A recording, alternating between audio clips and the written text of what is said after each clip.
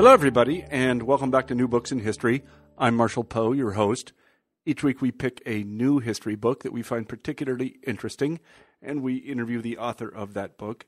This week I'm pleased to say we have David Farber on the show, and we'll be talking about his new book, The Rise and Fall of American Conservatism, A Short History. I think most people, and particularly people on the left, assume that Republican means conservative. These people obviously have not read David's terrific new book because they are, in a sense, really quite different. We associate conservatism today in the United States with something more than the maintenance of the status quo. That is certainly an element of conservatism, but it is not the entire thing, especially as it manifested itself in the post-war years. The kind of family value-centric, hawkish on military affairs, pro-religious, states' rights-loving, constitutional literalism that we now associate with conservatism is, in fact, a relatively recent phenomenon. And it was not the dominant force in the Republican Party until quite recently, probably the 80s.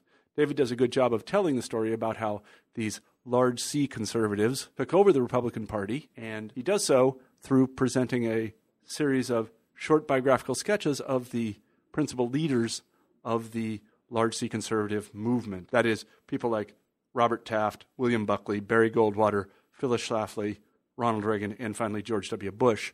It's a terrific device, and it makes the book wonderfully readable. And I really suggest that you read it. I enjoyed talking to David today, and I think that you'll enjoy the interview. So, without further delay, here it is. Hi, David. Hi, good to be with you.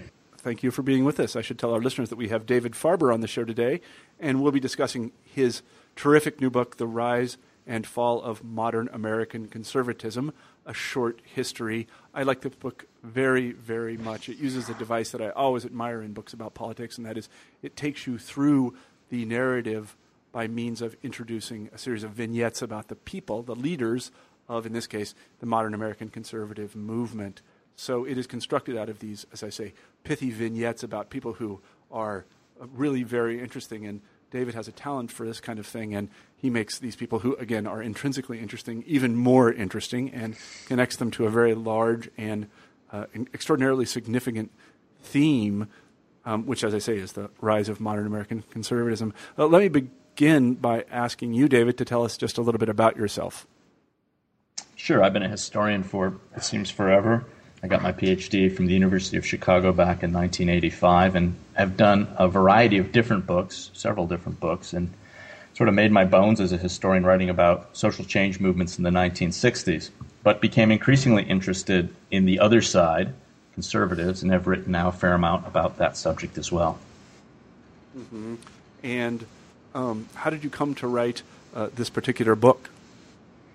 Well, like I say, I think like so many historians who do U.S. history, the narrative we focused on for, more than a generation, a quarter of a century already, has really been about the struggle for equality, and have looked at groups like African Americans or women, or gay Americans, or people who've had to fight their way inside the system.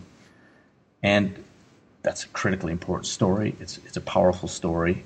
But to some extent, Americanists have looked too narrowly, perhaps, at the trajectory of America's lives in the last century, at any rate, because you could also make a pretty good case that over the last 50 years or so, there's been a conservative ascendancy that in some ways has trumped, or at least battled with great effect, that other side, that liberal side, that struggle for equality. So I wanted to tell that story. I wanted to think about that arc of American history as well. Mm-hmm.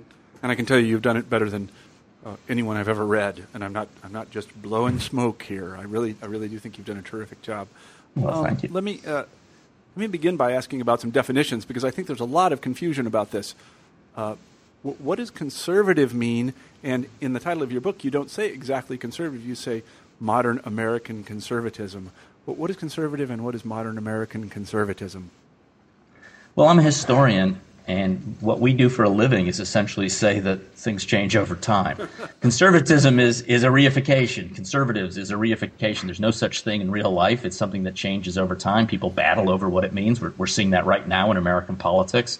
Our Tea Party fans, the true conservatives, our old-style liberal who believe in government keeping its hands off the economy conservatives. It's a moving target. And what I look at in this book is the struggle to define conservatism, to create a politics of conservatism.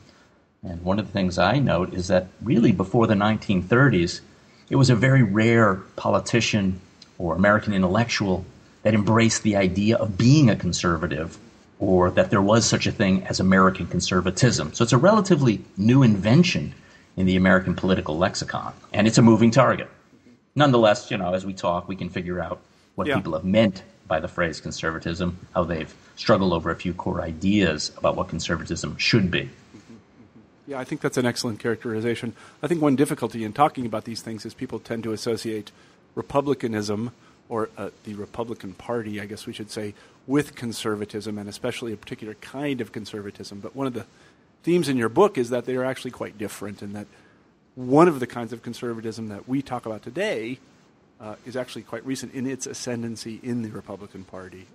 Actually, that's a good segue into talking about the first person you deal with, someone about whom I knew literally nothing, and I am ashamed to say this because he was much more important than I knew, and that is Robert Taft. Why don't you tell us about Robert Taft? And I guess he was, in your book, the first modern American conservative.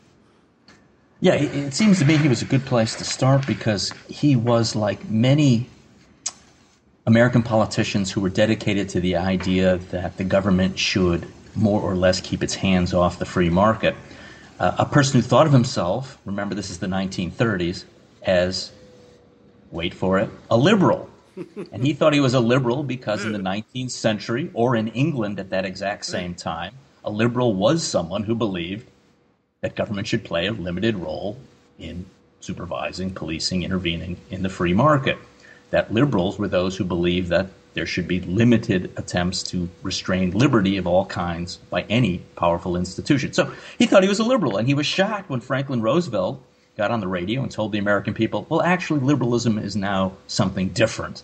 And Roosevelt gave a famous speech where he redefined liberalism for the 20th century.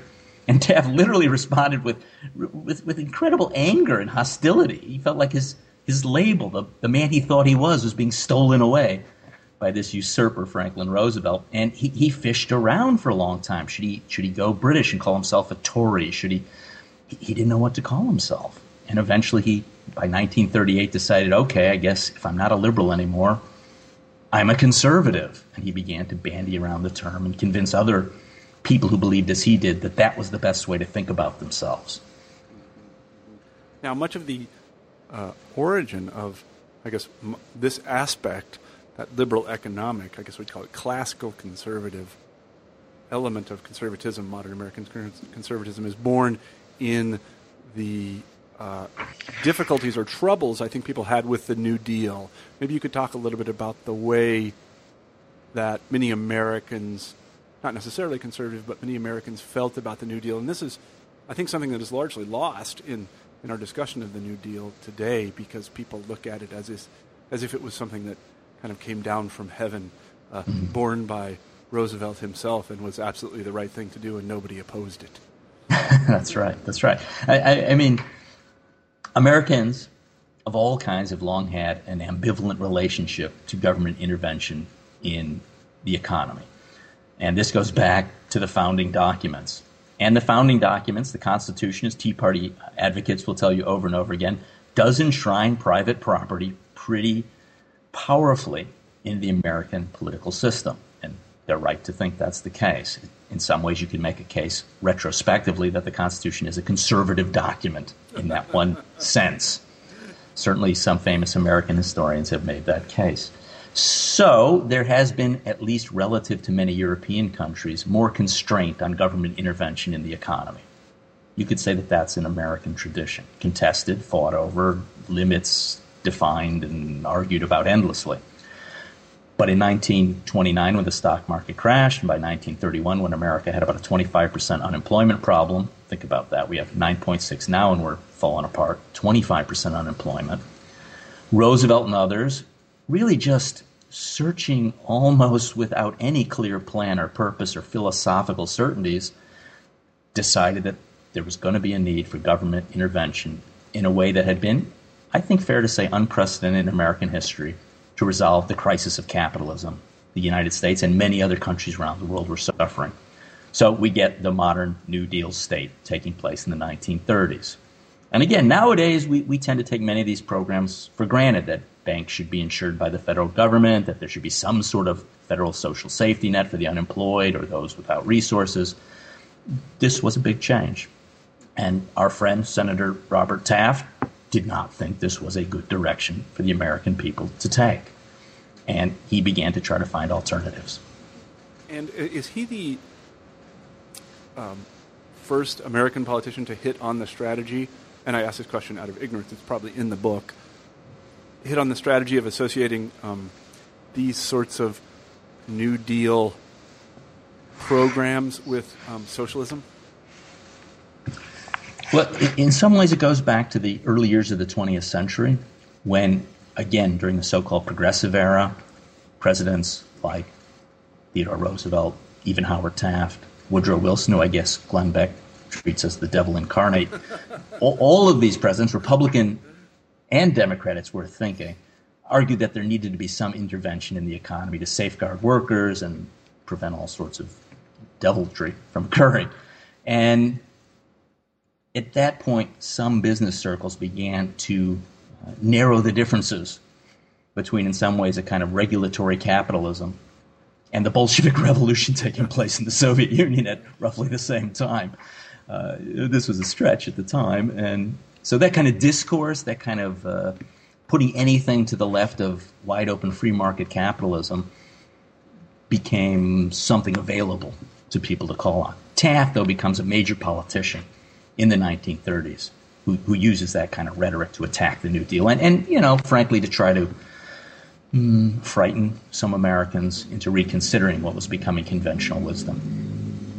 I want to spend just a second sketching the political landscape because, in a sense, what you say in the book, and I think this is correct, is that Taft opens up a new space or creates a new faction. So talk a little bit about, the kind of demographic cohorts or political cohorts are involved. And here I'm thinking of, that is, Southerners who at the time were Democratic and thought they were always going to be Democratic, and you know, these people that you call, and this was an interesting phrase, I'm not an American historian, the Republican internationalist.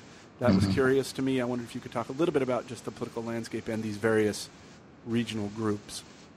Yeah, we could probably start with trying to create some kind of diagram and thinking through that all Democrats aren't liberal in the 1930s and still today. All Republicans aren't conservative, certainly not in the 1930s and to some extent not today.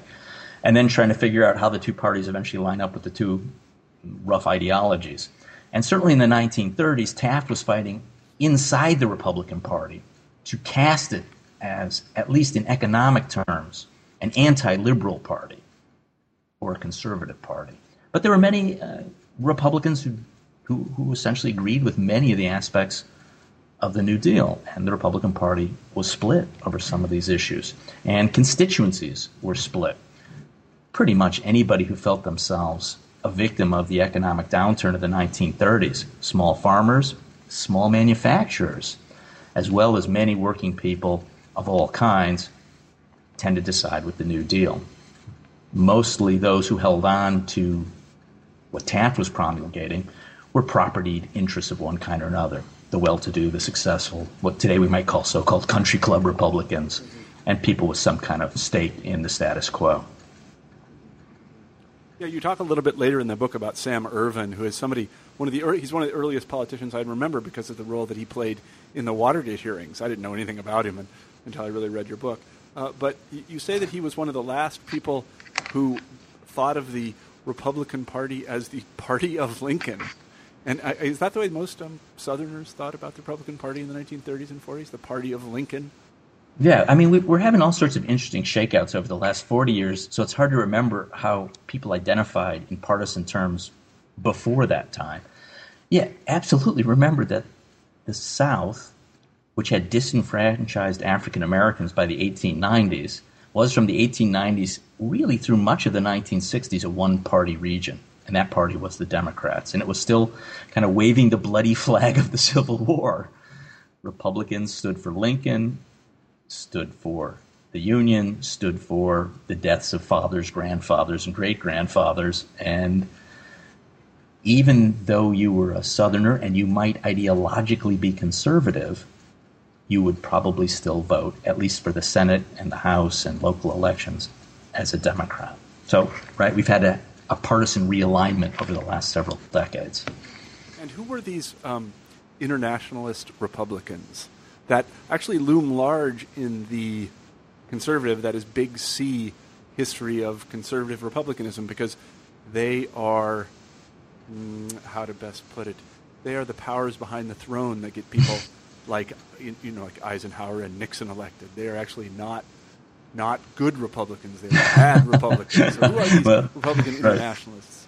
Right, it depends. And this is, again, a problem the Republican Party still has today. So in the 1930s and 40s and 50s, the Republican Party was split. So remember, Senator Taft is from Ohio, and Ohio is not unlike it is today as it was then, which is it was a base for manufacturing, obviously a rusty belt of manufacturing today, a very vibrant place of manufacturing until the late 70s. Those small manufacturers tended to sell their goods in the United States. They did not want free and open markets. They did not want imports at that point from Japan. Now today we'd say maybe from China. So they saw free trade as a problem. They were fierce capitalists, but capitalists only within the United States. If you ran a huge company, General Motors would be a good example. DuPont Company, another good example. These guys were the best in the world at that point in production. They sold goods all over the world. They wanted free trade. They wanted America to make sure that markets stayed open internationally. They were Republican internationalists. Taft was an anti-internationalist. So the Republican Party was split on this fundamental economic question of should the United States be a free trade or a far less free trade-oriented country. So the party was split. Obviously, the guys with the biggest money were these internationalists. And they, for example, pushed hard to make sure that Dwight D. Eisenhower, a fellow traveler on the internationalist perspective, became the president of the United States and not Senator Robert Taft. So this is sort of the origin. There's a kind of stab in the back moment here, where there really is, where they really talk about people getting together in a sort of smoke-filled room and deciding that it was going to be Ike and not Taft, because Taft has presidential ambitions, doesn't he? But they are thwarted at every moment. Maybe you could talk a little bit about that. Yeah. Taft wanted to be Ronald Reagan, only, he wanted to be Ronald Reagan in 1940, 44, 48, 52. He tried again and again and again to get the Republican nomination.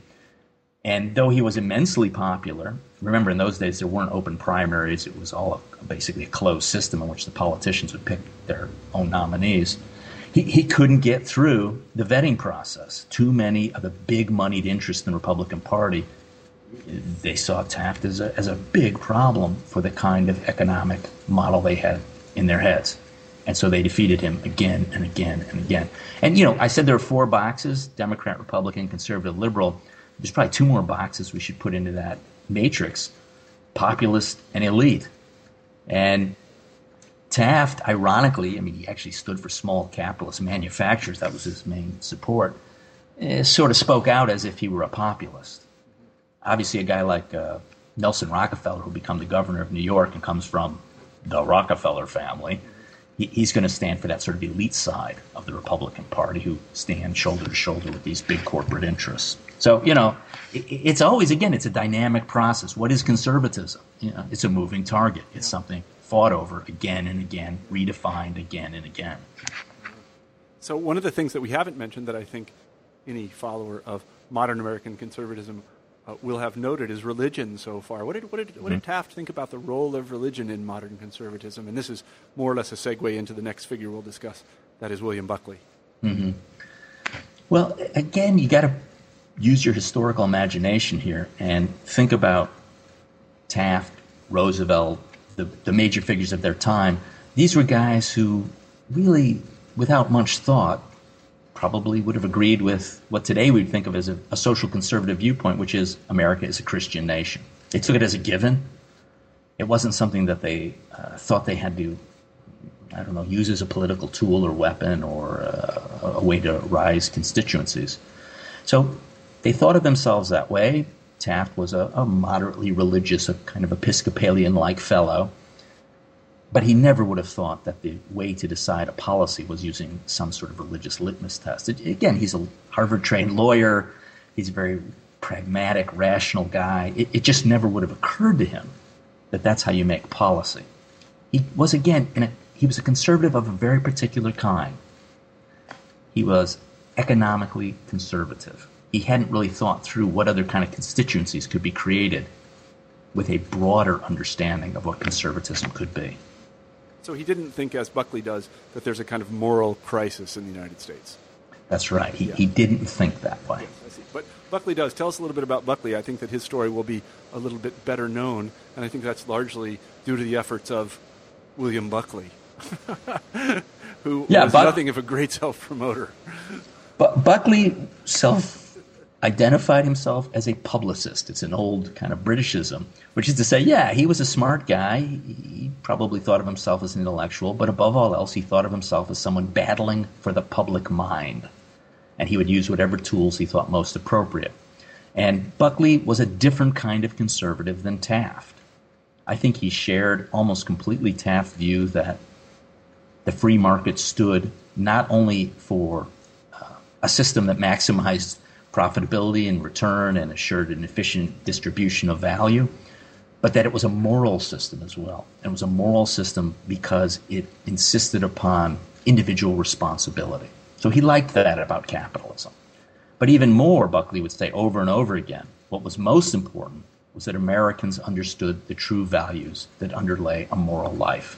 And for William Buckley, above all else, those were religious values. He was a very devout Catholic, and he thought that those kinds of religiously inspired virtues underlay what made America great.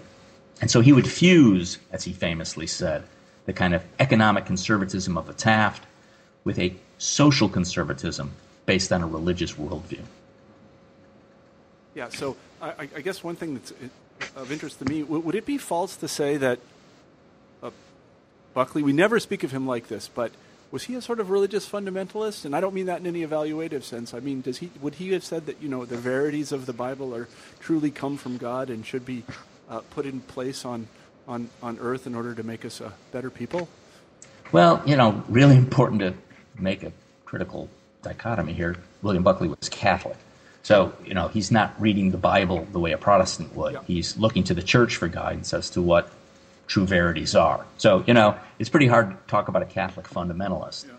But he definitely was someone who believed that the truths of the Christian faith were what underlie a virtuous life in the United States. And if any policy or politician was unable to verify their adherence to those virtues, he would find that man probably contemptible, if not simply an enemy of the state.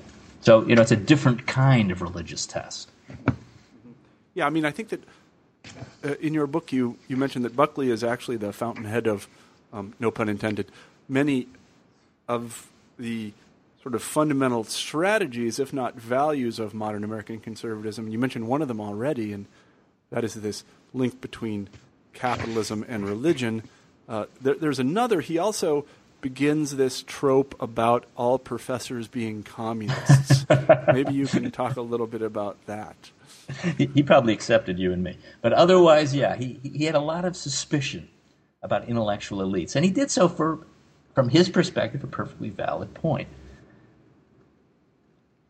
By certainly the 1950s, when Buckley begins to become a well-known figure in the United States, the academy, universities, had overwhelmingly adopted the perspective that empirical research was the fount of wisdom, that you didn't go to first principles. You didn't look for, well, certainly not a religious base for the investigations you were making into social science or scientific understandings. And he thought that there was good reason to fear this kind of secularity at the institutions that were really the basis for America's new elite's production, right? You go to Yale, you go to Harvard, you go to Amherst, you go to all these fancy schools, and they're teaching you empirical investigations without any precepts based on first principles.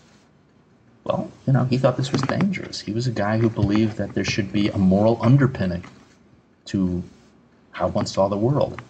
universities had strayed from that purpose. And remember, in the 19th century, universities were passing along Christian verities. Harvard and Yale were seminaries as much as anything else. And so there had been a massive change by the late 19th century, universities and what they stood for.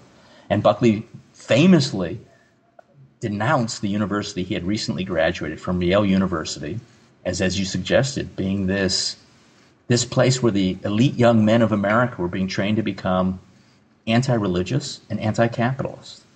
And his book became a bestseller. I mean, the guy was, I don't know, in his early 20s when he suddenly became a figure of renown. And he just went off to the races from there. So did he, and again, I haven't studied his life, I have to say, would you say that he was not a supporter of what we would now call generically liberal education at the university level? He certainly, in the last years of his life, the last couple decades of his life, he denounced over and over again, essentially, all the turns humanists had made toward perspectival understandings. In other words, your social position would tell you something about how you saw the world, so he would hate multiculturalism. He hated the changing of the canon in literature classes. He was very suspicious, certainly, of the kind of understanding somebody like Michel Foucault promulgated, which was that knowledge was just a part of a power structure, that it wasn't discrete from it. Yeah, he hated a lot of the turns the universities had made, really from the 50s, that he saw intensifying by the 1970s onward. Yeah, I'm trying to imagine what a William Buckley-esque university would look like, and what I come up with is something like Bob Jones University. Am I wrong about that? This is really one of those fun things to think about when you put those two boxes, elitism and populism, back into the story. I don't know if you can hear William Buckley's voice in your head, but like the guy sounds like he's stuck on a boat somewhere between England and the United States, right? So he's got this weird upper class accent. I don't think any of us own that accent anymore. And he obviously was Yale trained. He came from a very wealthy family. He was extraordinarily well read. But he famously said, and we're not sure if he literally said it quite in this way, that he'd rather trust the first 1,000 names in the Boston phone book than he would the faculty at Harvard University. Yeah. So he's sort of playing to the populace here. While at the same time, he's this incredibly erudite, well-spoken man who loved nothing more than using vocabulary words that only 3% of his audience would understand. But he went back and forth.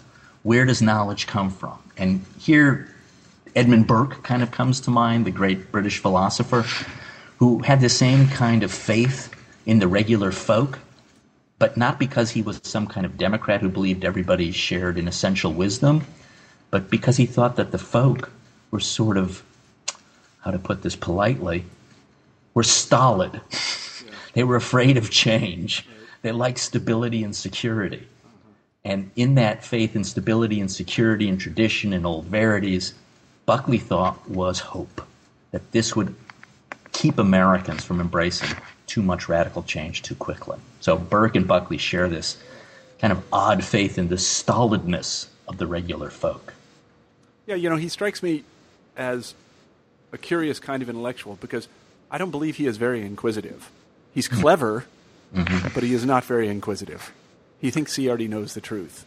I mean, and there is something to that, he's kind of the classic hedgehog in that way, I guess. I don't know. But so I agree with you, and I say so in the book. That, and in that sense, I say he's never an intellectual. I mean, he's a polemicist. Yeah. He's a guy who believes in first principles, and he spends 70 years of his life following them. Yeah, right. So another strategy that I think, if I remember from the book, that he hits upon, or at least he moves the American conservative movement toward, is what we, I think, now call the Southern strategy, because he begins to talk about states' rights in the context of desegregation. He does that in the pages of the National Review, does he not? And these are quotes that are always trotted out by his opponents. He will never escape these. But I kind of want to be fair and put them in context. Well, here's one of the legacies conservatives have to live with and make sense of ever since. I argue in the book that in a fundamental way they've been on the wrong side of America's struggle for equality. Most conservatives oppose the civil rights movement. They oppose the women's movement. They oppose today rights for gay people.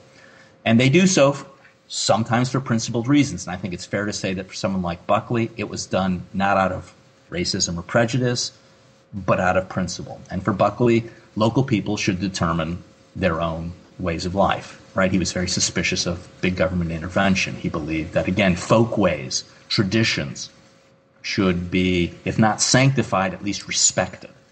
So, in his head, somehow, white Southerners, because of their traditions of how to get around this, racism, vile white supremacy, still had some sort of moral ground by which they should be allowed to perpetuate their subordination of their black neighbors. Now, again, this is a pretty fancy tightrope to walk in moral terms, but at least you can understand the logic that lay behind it. Again, I think eventually Buckley came round to the idea that defending white supremacy wasn't the best move he ever made. But I think it's important to say that, in a kind of a strong sense, in a sophisticated sense, he was not a racist. That's right. Yeah, he was not a racist, and it's not fair to say that he was a racist. You hear this That's right. a lot, and this gets bandied about around. I think about the Tea Party folks, too, some of whom are just wingnuts, but I think the more intelligent of them are not racist. Yeah, and I just want to backtrack a little. Buckley, was incredibly aware of the complexity of his position in that moral sense. In other words, because he came out against federal protection of civil rights for African Americans, he had fans, he had supporters who were vile racists. Yeah. And he was uncomfortable with that. He didn't want those people to be on his side. Yeah. But at the same time, nor did he stand up and say, you people are wrong and vile, and I oppose everything you believe in. So, again, he was politically minded, and he knew that these supporters, he was correct, could eventually change the fortunes of conservatism in the United States. They were tough bedfellows, but there they were. And he also, another strategy which I think he can be not exactly credited with, but he certainly does a lot to make part of the American conservative canyon, is really virulent domestic anti-communism. That is the kind of communism or anti-communism that wants to root out American communists, that this is an exception to the rule of political freedom, and it is made on the basis of the supposition that these people are incredibly dangerous to the American way of life. Yeah, that's exactly right. And again, it's kind of interesting to think about how you tell a story. As a working historian, William Buckley would have said civil rights, Ronald Reagan, Phyllis Schlafly, so many of these conservative icons would have said civil rights is just not that interesting an issue to me. I don't want that to be part of the story of my political philosophy. I'm interested in what you just said. I want to make sure that America stays firmly anti-communist and that they root out these dangerous communist presences in the United States. That's the story to tell. And, reading some of my competitors in their histories of conservatism, they'll foreground that movement and essentially ignore some of these very difficult questions about equality in the United States because the conservative icons often didn't talk much about them. So again, they're not racist. They're just ignoring these massive struggles over racial justice. But you're right. It's anti-communism that certainly motivates William Buckley. And he was very aware, again, of the fragility of the cultural standards that he believed assured that the United States would stand strong and morally rigid in a good sense of the word. So communists were an elastic term for someone like Buckley. And the idea was that communism would undermine American morality. That was the problem. That these policies, for example, New Deal policies, were a step in the direction of something that would undermine kind of fundamental core principles of American civilization. Yeah, that's right. And some of it comes down to, above all else, holding on to the ideal of independence, that one should be able to pursue one's own, at least economic liberty and certainly religious freedom without impingement or infringement from the government. So, they were very aware of what was happening in the Soviet Union by the 1950s. It was a scary place, not just for conservatives, but for most liberals in the United States as well. And they responded with a kind of zealous concern, fear, anxiety that this kind of Soviet-style communism could destroy what they valued most in the United States. So is it fair to say, we're going to move on a little bit now, but is it fair to say that by the time Barry Goldwater becomes a national political figure, that is before that time, that all the people we've been talking about, that is Taft and Buckley and the lot, that they were kind of, they were really a sort of fringe of the Republican Party? Fringe is too strong. Certainly, Taft was, he was the head of the Senate. He was a Senate Majority Leader. He was a powerful figure. But there was a war between a kind of moderate, or what Dwight D. Eisenhower called the moderate Republican Party, and what Taft championed as a conservative party. And Buckley liked to always play the outsider. He was clever, sort of like the Tea Party, sort of like a lot of conservative voices today, that somehow they were a beleaguered few fighting a kind of evil and controlling elite. I mean, there were always powerful conservative factions in the Republican Party. Don't forget Joe McCarthy in the 1950s. But the question was, were they a majority? And Barry Goldwater would put that to the test in the 1964 presidential campaign when he tries to win the Republican nomination. And lo and behold, it seems that they were not a beleaguered minority. Barry Goldwater was able to take, on a very conservative platform, the Republican nomination. Yeah, this was a part of the book that really allowed the scales to drop from my eyes. I didn't know anything about Goldwater, but he's an absolutely fascinating figure, and he really is something else. Why don't you talk a little bit about his biography and how he not only discovered the Southern strategy, but made it work a little bit? Yeah, Goldwater, I mean, you could see him actually operating today. He'd fit just fine in probably that Tea Party wing of the conservative movement today. Barry Goldwater grew up in Arizona. He never graduated from college. He was a sort of self-made and self-taught man. On the other hand, he came back from a very wealthy background. I guess it's his grandfather started what would become the major department store in Phoenix, and the largest in all of Arizona. So he had money. He never had to worry about making a living. And he really sort of made his political fortunes by opposing unionization in Arizona. So, kind of a classic Taftian business conservative in that sense. He fought unions. He fought for the rights of business. But he was also a kind of populist figure. He wore a cowboy hat. He wore cowboy boots wherever he went. He was a genuine kind of tough guy. He flew jets. He flew planes. And he connected with people on a kind of visceral level. And again, like Buckley, he made a decision in the early 60s that he would stand against what was becoming this very controversial civil rights movement. And he became one of the few Republicans in the Senate to actually vote against the 1964 Civil Rights Act. And by that time, he did so knowing that that gave him a shot, as he said, to go hunting where the ducks are, to start picking up white Southern voters who had, again, for decades, voted only for Democratic candidates. And so Goldwater represents the beginning of that turn, where white Southerners who are opposed to government intervention into their everyday lives start to think of themselves as conservative Republicans. It's a slow process, but he begins it. Yeah, you tell a story in the book about him being invited to give a speech. I can't remember where, Alabama. Yeah. Can you tell that story? Yeah, so Goldwater, again, was one of these characters who loved to get up in front of a crowd and tell stories and give a speech, and he began touring all over the country for the Republican Party, giving speeches. And he's invited this guy from Arizona to give a speech to the tiny Republican Party loyalists in South Carolina, which, again, today we think of as this very conservative Republican state, but was still Democratic then.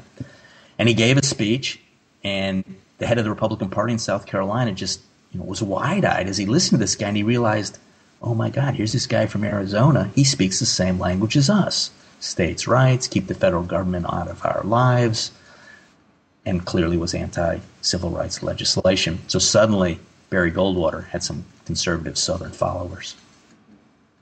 So actually he gets the Republican presidential nomination. This must have been, at the time, thought to be quite a revolution. What did people say about it when he got the nomination? Yeah, well, remember, as we talked about earlier, for several election cycles already, this kind of East Coast Republican international big-moneyed interest had controlled the Republican Party nomination process.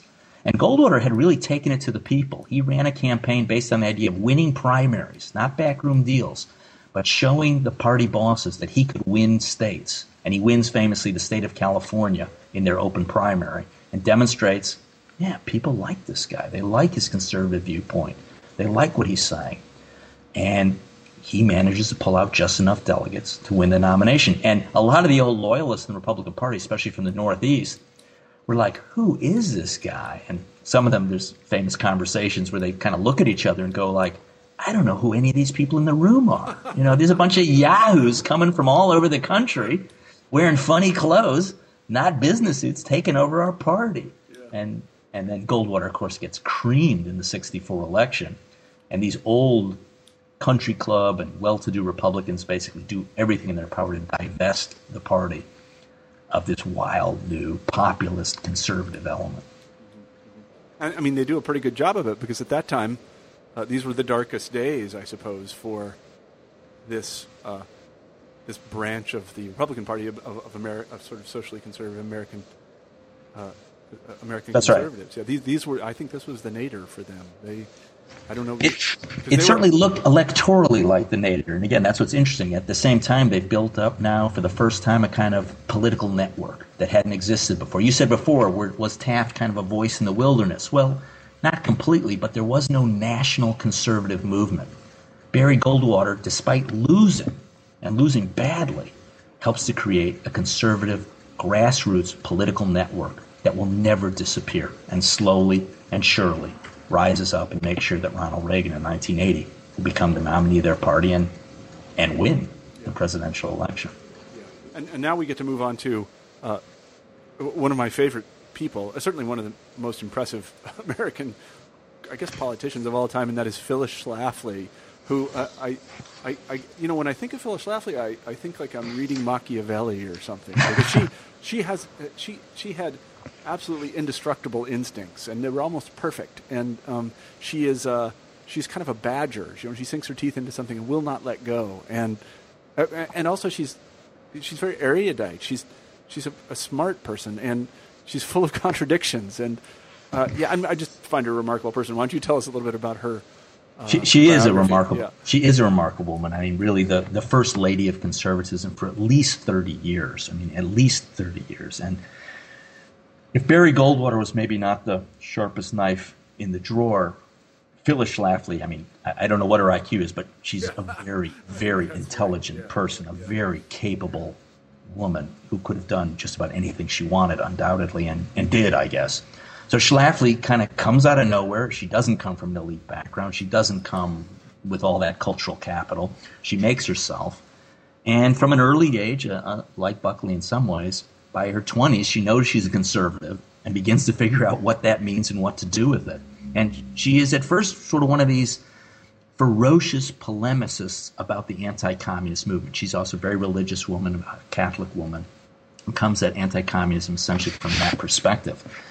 And quickly rises up into the Republican sort of back room hierarchy. She becomes a champion of the Illinois Republican women's movement and champions Goldwater. But after Goldwater, she starts to get thrown out of the party like so many other conservative activists, and she's not quite sure what to do with herself. And it's a great story of accident, which is somebody writes her. She has a little newsletter she puts out. They don't have tweets. They don't have any efficient way to do it. She's like cranking out a mimeograph machine, essentially, and she's got about 1,000 people who listen to what she has to say. And one of her followers says, there's this new thing called the Equal Rights Amendment that's running ripshod through the United States, and I don't think this is a good thing from a conservative perspective. And Schlafly, with her high beam IQ, kind of looks through the ERA and figures out, in her mind, why it's bad for America. And she kind of dashes off a polemic against it, which has brought, I think it's Utah at that point. I'm trying to remember which state it is. And one of her followers hands it out to every legislator in the state house. Remember, this is an amendment to the Constitution. It has to go through the states and get ratified. And they read this thing. It's one of the few times in the world, perhaps, where politicians actually read something and changed their minds. And they said, well, yeah, this is wrong. This is bad. And it's going to hurt women in the United States. And Schlafly becomes a champion of the anti-ERA, anti-feminist, anti-women's liberation movement, sort of by accident. Again, she's this fierce anti-communist. And she begins to devote herself to rolling back the amendment process for the Equal Rights Amendment, and does so with verve and vitality and, well, great talent. And you could make a pretty good case that it's Phyllis Schlafly and her followers. She creates a huge movement that single-handedly destroy the Equal Rights Amendment's passage in the United States. And suddenly you have a new piece of conservatism, the maintenance of the traditional family, traditional American values. Now here's a kind of new language and a new understanding of what conservatism should be politically in the U.S., and that's what Phyllis Schlafly brings to the party. And it's a very important part of the political appeal of conservatism for a lot of Americans who see these new social changes as being detrimental to their interests. I mean, I think it's important to understand the magnitude of her particular insight about the ERA, because as you say in the book, had you asked anyone prior to this newsletter incident and the Utah incident if the ERA would fail to pass very quickly, they almost certainly would have said no. Yeah, I mean, because again, everybody supported this thing. Yeah, again, Republicans and Democrats, all liberals and many conservatives supported it. The Mormon Church at first supported the ERA. Again, on the face of it, all it says is that women and men should be treated equally before the law in all regards. It doesn't sound very radical or controversial. But what Schlafly argued was this would be incredibly dangerous to the sanctity of the home. Let's talk a little bit about that. What is the actual? I mean, because the arguments are very clever, and I think that they are, given the fact that most of what the ERA wanted to do has been done by other means, that it's very difficult to reconstruct an argument against it. I mean, I was talking to my wife last night about it, and I was having trouble. I hadn't read that part of the book yet, and I was having trouble understanding exactly why she opposed it. But then I went back up to my room and read the rest of it, and I think I understood. What did she actually say about it? What were the principles of her opposition? Well, there were a few pieces, and they're all compelling in some ways. Remember, this is going on right at the tail end of the war in Vietnam. The war is almost over, but not quite when this is happening. And she says, do you understand, Americans, that under this law, men and women would be drafted to fight for the United States, that there could be no distinction between the two. So women will have to go to battle and probably die if they fight. Again, you can make a case, well, maybe that's okay. But for most Americans at the time, that was shocking. Oh, my gosh, my little girl would have to go serve in the military? That was a winning argument. There were some really practical arguments. She said, right now, if a woman and a man get divorced, the likelihood is that the man would have to support the woman through alimony, child support, and other means. Under the Equal Rights Amendment, women would not necessarily be entitled to alimony or child support. Again, in this case, she was probably right. It would be which parent could best support things, and it would be economic. It wouldn't be gendered in its decision making.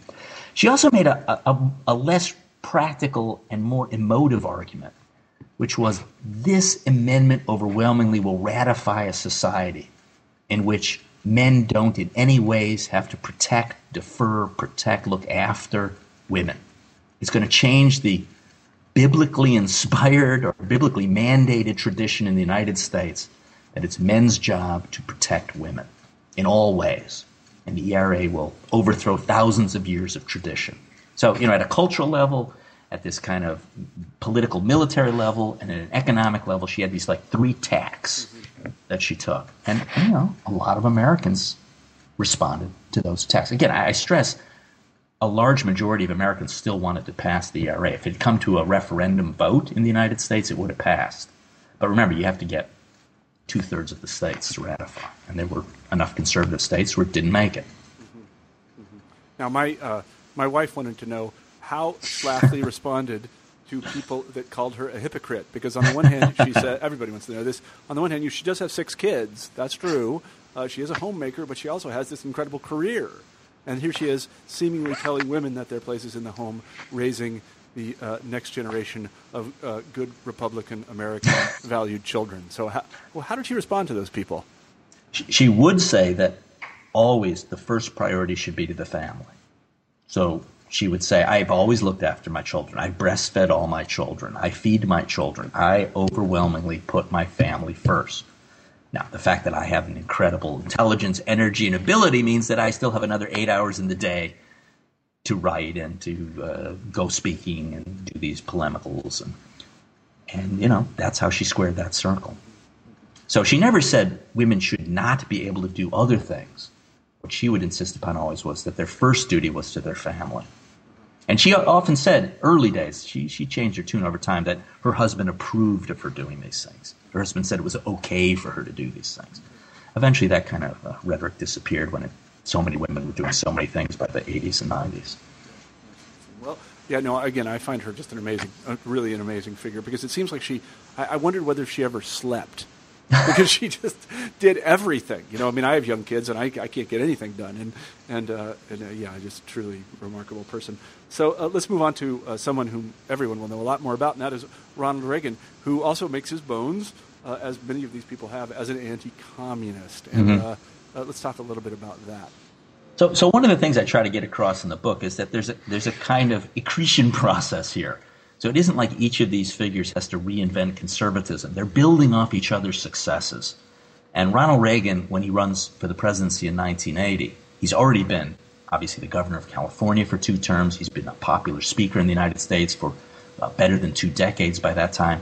He's learning from these other figures. He's multiplying their constituencies, and he's building on what they've already kind of put into place for a movement conservatism. In other words, I don't know that a Ronald Reagan would have done any better in 1964 than a Barry Goldwater did. But by 1980, he's got new constituencies, he's got new institutional foundations, and he's got new kind of rhetorical tacks to play with.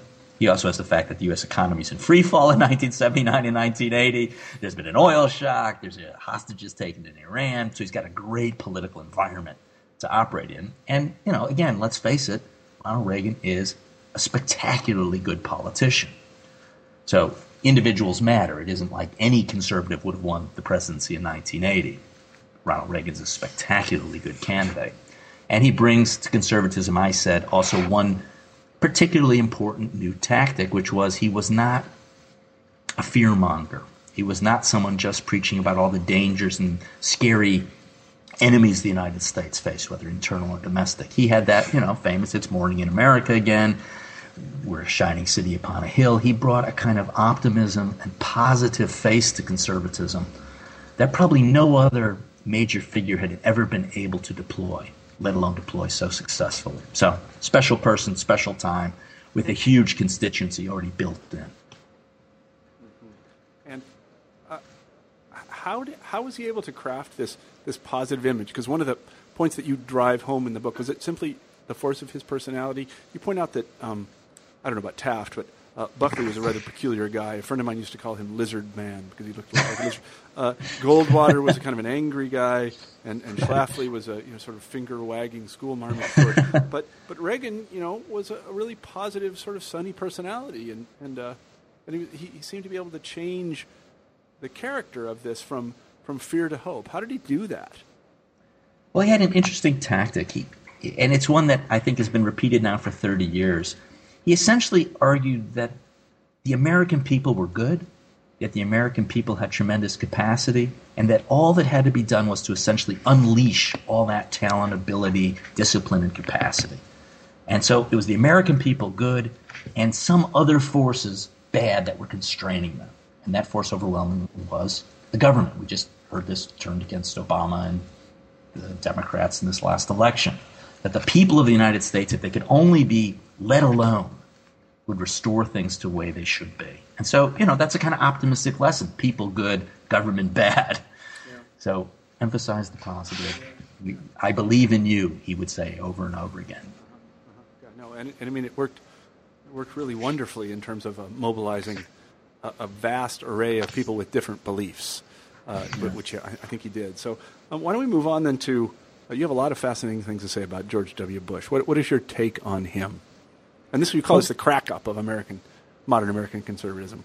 It certainly looked like that until a few days ago. I don't know. I wouldn't. It's still too right. We can revisit that. Yeah. Right. All right. Well, I think what George Bush is different than all the other people I've talked about in the book, and I think what made Bush so fascinating was that his conservatism was essentially inherited. In other words, all these other figures in the book develop a conservative vision. They're innovators. They're creators of conservatism. I keep saying it's a moving target. They're trying to find a vision that will appeal to the American people. Bush essentially figures he's inherited a conservative movement. He's inherited the mantle of a Ronald Reagan. And so he doesn't have quite the same kind of policy gyroscope that most of these other figures have. So I think it makes him a more malleable kind of conservative. And what I found so fascinating is when you read the speeches he used to run both in the primaries and then in the general election, He just says over and over again, I am a conservative. It's like, vote for me because I am a conservative. What that really meant, he could kind of almost not explain, because it had become a brand name by the year 2000 in the United States. And obviously the election results of 2000 show, it wasn't necessarily a majoritarian view, but it was close enough, I guess, to win the election. Yeah. And when Bush then becomes president, his policy vision is unformed, and he's open to facing the events before him and different kinds of interpretations. And that's why I thought it was so fascinating to try to watch the foreign policy development of a George Bush and try to find a trajectory for it. And you can't easily find it. Mm-hmm. So George Bush runs, for example, by saying nation building is a very bad idea. It's what liberals do. They think that sort of liberal universalism can be applied around the world. And he says, no, it takes special traditions. It takes special long-standing understandings of how the world works. He's a traditional conservative in that sense, Burkean. But by the time he becomes president and all hell breaks loose after 9/11, he's open to change. So ironically enough, George Bush becomes the greatest nation-building president, perhaps since Woodrow Wilson. And, we see how that's turned out. So I think Bush tried to make conservatism a very malleable term. He believed that conservatives could use the power of the state and the power of the government to exercise control. And, in my opinion, it blew up in every sector of the American political arena, from domestic politics to the economy to our international role. And it sure looked in 2008 like the American people thought so as well, that we needed more regulation, we needed more restraint on our military bellicosity, that we needed to rethink the safety net as it existed for the American people. And ergo, this kind of rudderless conservatism of George Bush causes this 40-year experiment in identifying conservative principles to implode, and opens the door for Barack Obama. So is this a failure of modern American conservatism, or is it a failure of George W. Bush? Well, we're still trying to think about that. I certainly think that you can blame Bush as a guy who was ill-prepared to exercise with discipline some set of policy prescriptions or ideals. He was much more flexible. And in that way, was more typical politician. But I also think that conservatives had, for the first time, realized, wow, we run the state. We run the government. So what would that mean for us? How do we implement the policies that we've long been talking about? And governing, as this new House Republican Party will find out, is way different than trying to campaign or naysaying. Bush tried to be a positive force for conservatism. That kind of positive conservatism, or what some have called big government conservatism, seemingly the record is didn't work. We'll see. We'll see. As you're suggesting, can conservatives find a positive governing agenda? They're still looking. Yeah. Before I ask you about the recent elections, I want to ask you the following question. Should we admire all or most of these people? Well, we can admire them as successful operators in the American political system. I say at the end of the book that I think that there's some pluses and some minuses for this conservative ascendancy. It strikes me as someone who does believe in the fundamental equality of the American citizenry, regardless of race, sex, or gender preference, that conservatives were on the wrong side of history. Each and every one of these individuals was on the wrong side of history. If we believe in equality, these people believed that inequality was acceptable. That seems like a pretty damning indictment. On the other hand, I think that somewhere in the 1970s, liberals had lost their way in political economy issues. The United States was floundering, and that conservatives had a good insight that we had to figure out ways to make the capitalist system work better. We had to unleash productivity. And so there's a lot that Ronald Reagan and ironically Jimmy Carter and Bill Clinton did that could be put under the label of conservative economic policy that worked pretty well. There were problems, but it worked pretty well. In terms of international policy, I think conservatives have a less good record. Their emphasis on militarism and bellicosity, you can make a pretty good case, has cost America more than it's gained. That's a complicated argument, but when we look at the rise of China, Brazil, India, and other countries around the world, we might consider that we emphasize sometimes the wrong enemies and the wrong strategies for keeping America strong and prosperous. I mean, I think one of the things, I'm a reasonably conservative person myself, I guess I would say. I think anybody who studies the Soviet Union ends up that way. But I know that beginning with Clinton, I was always very pleased with Democratic presidents because they seem to be Republican presidents, if you see what I mean. And I think that's really come to the fore with Obama in a way. He's this speaks a little bit to my generation. I mean, I was a kid during the Vietnam War, but he doesn't seem terribly liberal to me, especially in terms of his economic policies and things like this. But so it seems like that this strain of American conservatism has pushed the Democratic Party pretty far to, I guess, what we'd call generically the right. Am I right about that? Well, again, on economic issues, I think conservatives have had the better part of the argument for the last, at least since the 1960s. You can make a pretty good case that when America faced few international competitors in the 1960s, that it was a pretty good time to try to invest in those who were less able to take advantage of the free market. That was a reasonable thing to do. Start spending more money on schooling, on higher education, on creating an infrastructure. It was a good time to do it. You could make a pretty good case when America faced fierce economic competition that you had to figure out ways to essentially take advantage of the free market as best you could. That's where I'm coming out on this. So, I'm probably economically moderate to conservative. But as you heard me say before, on social issues, I probably don't have much comfort to take from the conservative movement. Yeah, because in a certain way, your answer to my question as to whether we should respect these people surprises me a little bit, because from my reading of the book, it seems you're very, let me put it this way, I won't put words in your mouth, but you're very even-handed about them. You really are. You give them their due. I mean, you also at certain points call them liars and things, but I always appreciate that. Because, politicians lie about half the time. And so that's true. But it does seem to me that you do a really good job of taking the measure of their achievement. Yeah, for better and for worse, I'm not a polemicist. I try to be an empirical historian and tell the tale. And these were impressive people. They did stuff, and yes. We got to give them that due. So, talk just a little bit about these recent elections. So the Republicans, I don't want to say they swept, but they've taken the House and they're close to the Senate. And I don't know, Barack, is he going to be reelected? That kind of thing. What do you think this means for the seeming decline of modern American conservatism? I think, again, people talk about a wave election. We've been swept back and forth so fast by two waves, it's hard to know what to make of it, except that Americans are very anxious about their economic predicament. They got really good reason to be anxious about their economic predicament, especially I live in Pennsylvania and neighboring states of Ohio. We don't have a real good answer for how to get, the old sort of successful working class dutifully employed and making reasonable amounts of money. So, we're in that position. Who's got the answers for that right now? Nobody really knows. And that's the political situation we're in right now. Yeah. Can the Republicans perform? Can they find some answers? Can conservatives give us solutions? Well, they're going to have a couple of years to try. I think we're going to be in gridlock for the next 2 years. I think the economy, we had 150,000 jobs last year. It might be cyclical. I think if Barack Obama can point to a 7% unemployment rate, he'll get reelected.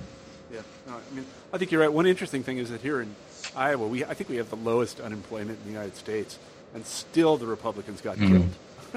So, Democrats got killed. Yeah. So it's there's something more going on. Also, we unseated some judges, which we haven't done in forever. That's really odd. Well, that's the social issues again, which we thought we were putting behind us, but clearly it still rankles a lot of Americans. Yeah, I bet my wife my last dime that we wouldn't do that, but they did, and so I'm quite surprised about that. So it was certainly very interesting. So, well, anyway, we've taken up a lot of your time, and I could go on like this forever because I learn a lot. I don't read the paper very much because I have young kids, so talking to you is much better than reading the paper. Let me ask you our traditional final question, David, on New Books in History, and that is, what are you working on now? Well, maybe it makes perfect sense from what we've been talking about. I've gotten more and more interested in capitalism in the United States. It's another thing historians don't write probably enough about, which is how did capitalism become so inscribed and in so many ways successful in the United States. So I'm writing a book about a fellow named John Raskob who helped run DuPont, General Motors, and then ran the Democratic Party in the 1920s and built the Empire State Building. So it's a study of a capitalist, one of the great capitalists in the United States. So it's a biography? It's a biography. I was going to hope you were going to write a biography because each one of I've said this 10 times now, and again, I'm not just trying to flatter you. These are terrific little vignettes. So I'd love to see a whole a whole book-length treatment because you have a knack for biography. And we'll have you on the show when you get it done, okay? September of next year. That sounds great. All right. Well, we've been talking to David Farber about his book, The Rise and Fall of Modern American Conservatism. David, I just want to say thank you for being on the show. Been a pleasure. You've been listening to an interview with David Farber about his new book, The Rise and Fall of Modern American Conservatism, A Short History. I'm Marshall Poe, the host of New Books in History. I hope you have a great week.